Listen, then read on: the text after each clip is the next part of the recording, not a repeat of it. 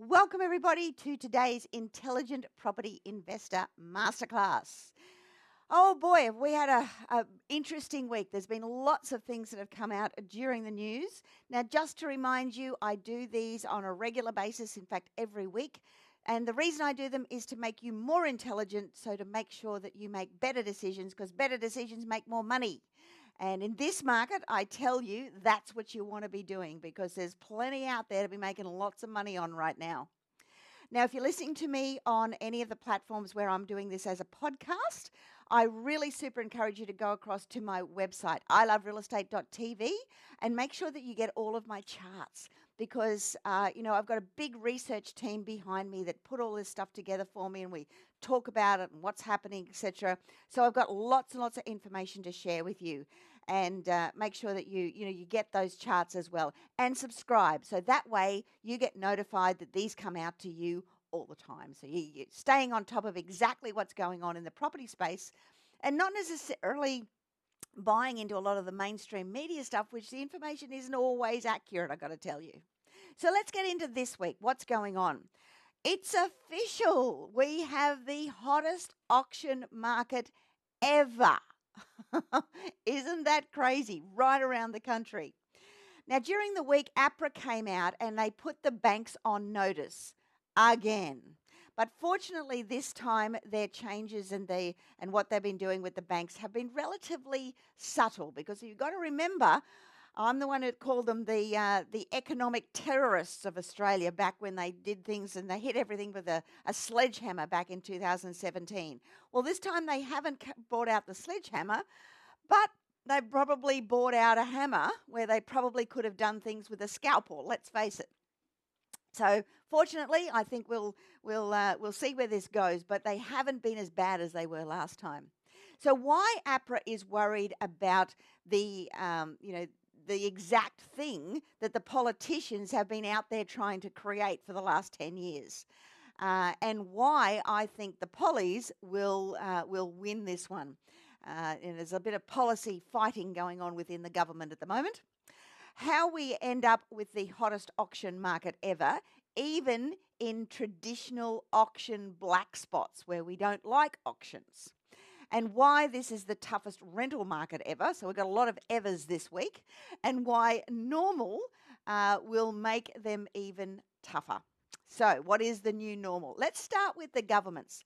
Look, the governments are fighting with each other. We've got the APRA fighting with the Reserve Bank of Australia. We've got APRA fighting with the federal government. We've got APRA fighting with the state government. And it's crazy what's going on at the moment. I don't think one end of the government's talking to the other at the moment. Let's start with APRA and the Reserve Bank of Australia. See, we had the Reserve Bank of Australia came out a couple of months ago now and said, we are not going to raise interest rates until we meet certain targets. And if the property prices is a byproduct of us keeping low interest rates, so be it. So they don't really care about what's happening in the property price market. Whereas APRA, on the other hand, are going, oh, we're getting too hot, the lending ratio's too hot and all this kind of stuff. So they've stuck their sticky nose in again. I'm not so concerned this time, because I actually think there's a little bit of warrant in what they're doing here, but I'll get to that in a minute. So this is an article that came out during the week. APRA tightens lending rules to target property boom. Well, it's not really they're targeting the property boom. What they're actually targeting is lending ratios. So this is called the macroprudential restrictions. It's a big word. What it basically means is whatever your current interest rate is, they're adding, when they assess you for a loan, somewhere between 2.5% to 3%. So they've increased it from 2.5% to 3%. So that is the official line now. If you're paying 3% on your mortgage and you're going to go for a new mortgage, they're going to assess it as if you're paying 6% interest. Now, why are they doing this? Well, I've got a little bit of a take on that, and it's more about the first home buyer market than anything. But Eliza Owen came out during the week from CoreLogic and described the changes as subtle. Doesn't see it having a big impact, but more macro-prudential restrictions may be coming. And that's the big worry, that APRA is going to put their big stick into gear again and start really hammering the economy. Look, maybe, hopefully, APRA learned its lesson from what it did back in 2017, got total egg over its face with what they did with the bank restrictions back then. They really killed the economy. It was APRA who killed the economy.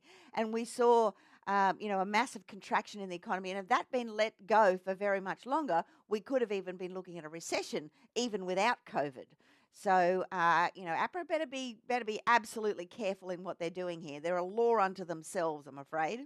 And this chart really shows that. It shows the effect of what those APRA changes did. If you go back there to 2017 when they made those dramatic changes and effect on the banks, it brought the economy down nearly 15%. Then we started to pick up again through the latter end of 2019. And then, of course, we had COVID, so down she came again. And we've been growing out of that. So these restrictions, they've come off a little bit. That second coming back there is more about the lockdowns than anything else. But we'll see what effect these new APRA changes actually have. And look, their reason for doing things is because nearly 22% of all new loans funded for the June quarter had a debt-to-income ratio of 6 times or more. Now, that's a level that APRA considers to be too risky. So, for instance, if you had a loan, if you had an income of, say, $100,000, it means that the banks are lending you $600,000 or more. So that's their concern, and that's up from last year. Look, last year it was 16%. Last year it was 22% this year. I don't really see that as a massive thing because last year was extraordinary. We were in the midst of COVID, so I don't think you can compare anything to last year. We actually have to go back 2 years in order to get some kind of accurate figure. But for all households, the debt-to-income ratios reached a record high for owner-occupiers of 102%. Now, that's annual housing credit growth of 5.6%. is outstripping income growth, which is only there at 1.6%. So let's just deal with that for a moment. First of all, the wages. Now, look, wages are low. They haven't gone up for about 6 years. We've had a lot of knocks. We had, first of all, the knock that APRA caused in the first place from 2017. And then we've had the knock of COVID, and we really haven't got to a stage where we've recovered from that enough that the unions and the like are saying, well, come on, boys, you're making some good profits. It's now time to start increasing wages. So now that we have such a strong employment rate and our unemployment rate is coming down dramatically, we're going to start to see wage pressure. That's not a bad thing because we haven't had it for a long time. And until we start to get that wage pressure up and we start to go right across the industries, we'll start to see a little bit more inflation and other things start to happen, which is not a bad thing because we're very low from the inflation perspective. Come back to the increase in credit. Obviously, cheap money has meant that a lot of people are going out there buying more homes.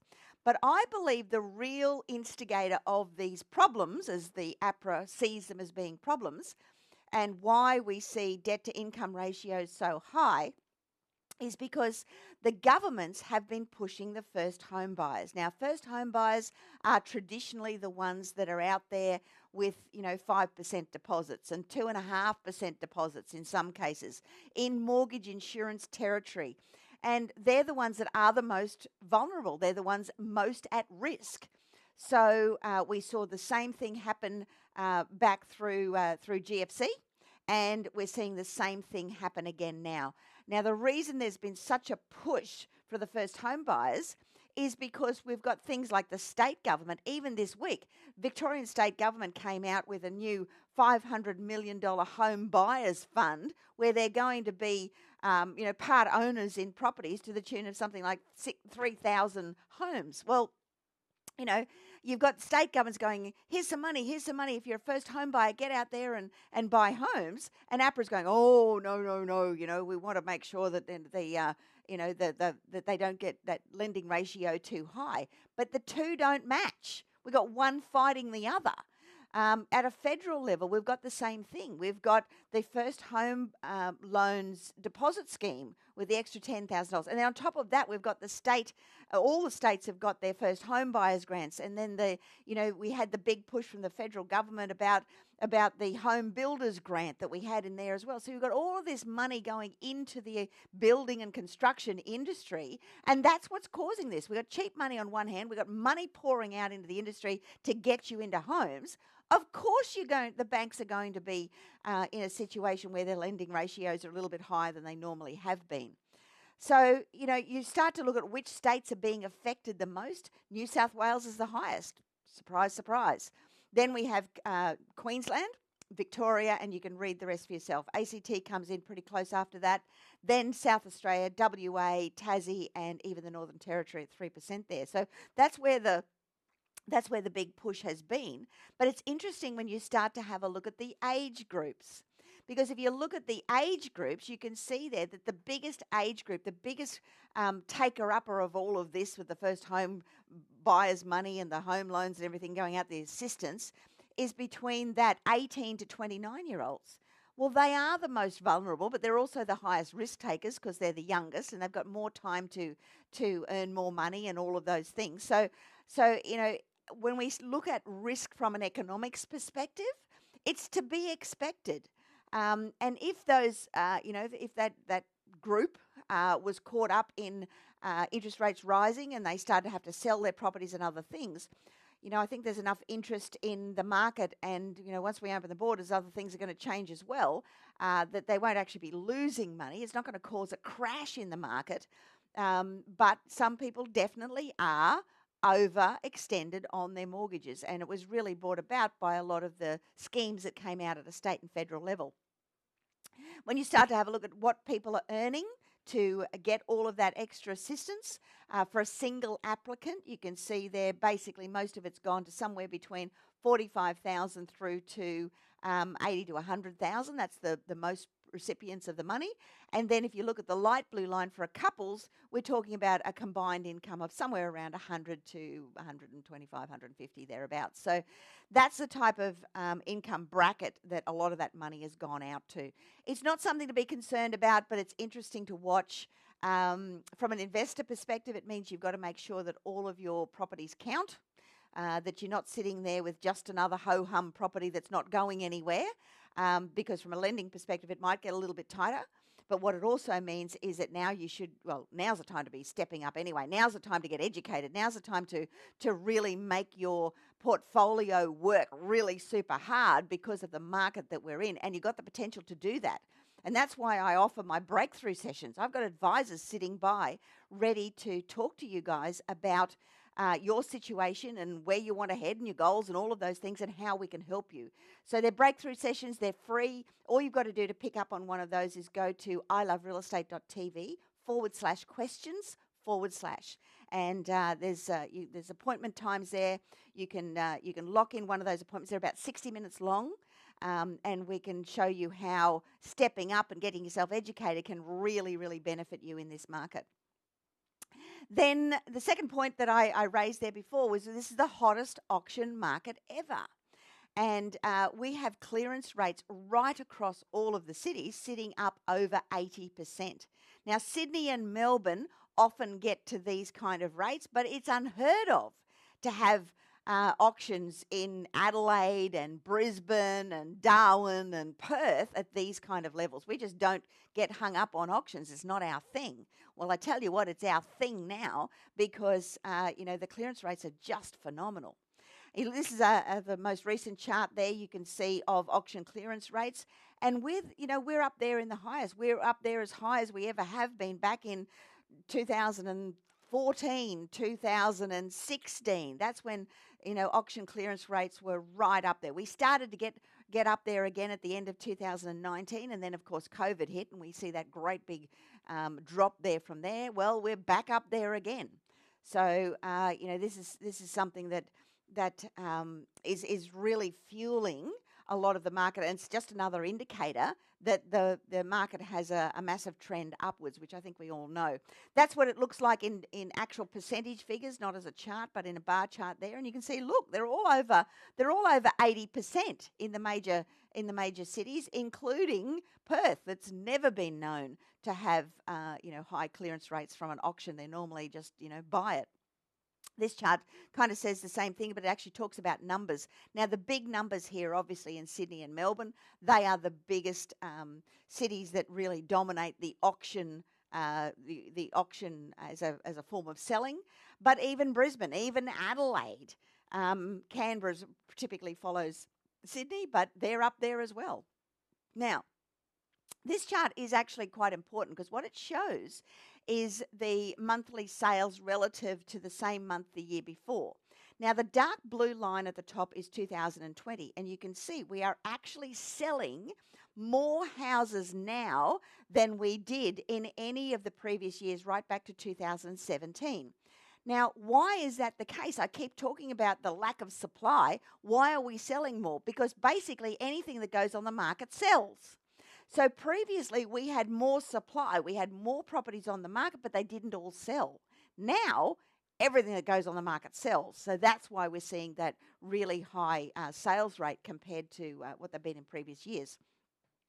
And this is what's fueling it, or partly fueling it. We've got very low interest rates. And, I don't think interest rates are going to go up quickly. They will go up eventually. But I think we've still got at least 6 months, 8 months, 9 months, a year, and possibly even more before we start to see much of an increase in interest rates. So good time to be making hay while the sun shines. Now, that's really flowing through into lending. So what we see here is lending is up, loans are up right across the board. All the banks are reporting it. So we've got record lending as well. And this is even, again, higher than what we saw pre-GFC. So record lending, record pricing, record levels of auctions, record levels of volume of sales. It's all going on at the moment. And this is the home price index, and you can see how quickly that's really come up. So from the very depths of where we were with COVID. Now that all flows through to the rental market as well. And we've got the toughest rental market we've seen ever, not since a year ago, 10 years ago, 40 years ago. This is ever. The vacancy data is incredibly tight across the country. There's no city that's escaping this, and this is driving a huge surge in rental pricing. Rental pricing is up 8.9%. If you look at the cities nationally, just for the month, we saw 1.7%, and you can see what they are right across Sydney, up in the month in the 12 months there to the month of September, we're seeing 2.4%. And that's what we're seeing right across the gate. We're seeing these vacancy rates coming down. So rentals are going up 8.9%. Vacancies are coming down. Vacancies are coming down nationally at 1.7%. Sydney's down 2.4%. Melbourne's down 3.4%. They had a big oversupply in units, remember, so they're not going to be as good as some of the other figures there. Whereas Brisbane's down 1.3, we're sitting out there. Perth 0.6, Adelaide 0.5, Hobart 0.4, Canberra 0.9, and Darwin at 0.6. So all the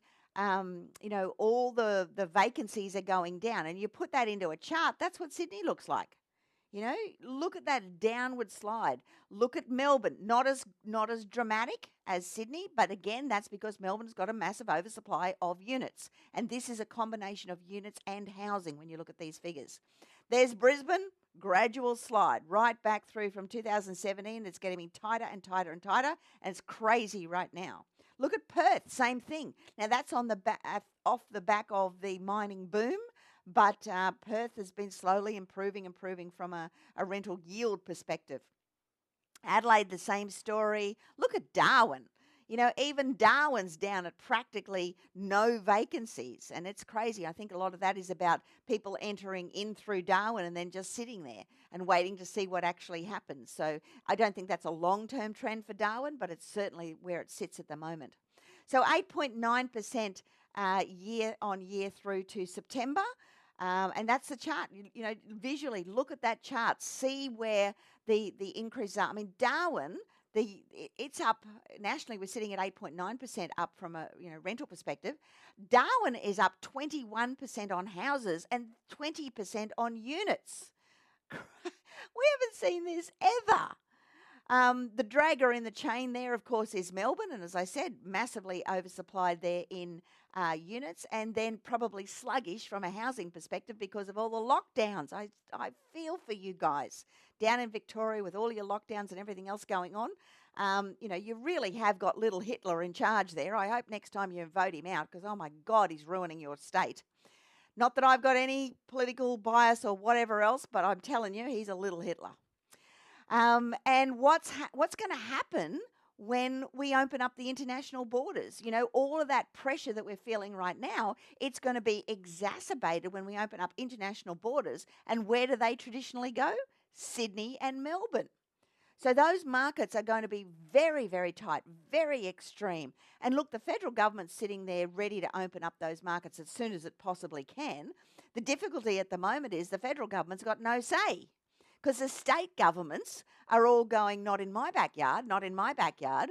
So we've got all of these state governments that are ruling the country at the moment. We are not a united Australia. We are very much segregated by our state leaders because they have control over health. And while ever they keep the mandate there on pandemic and everything else, then we're going to be ruled by the state governments, and they don't want to give that up. So they're going to extend that as long as they possibly can, I can tell you.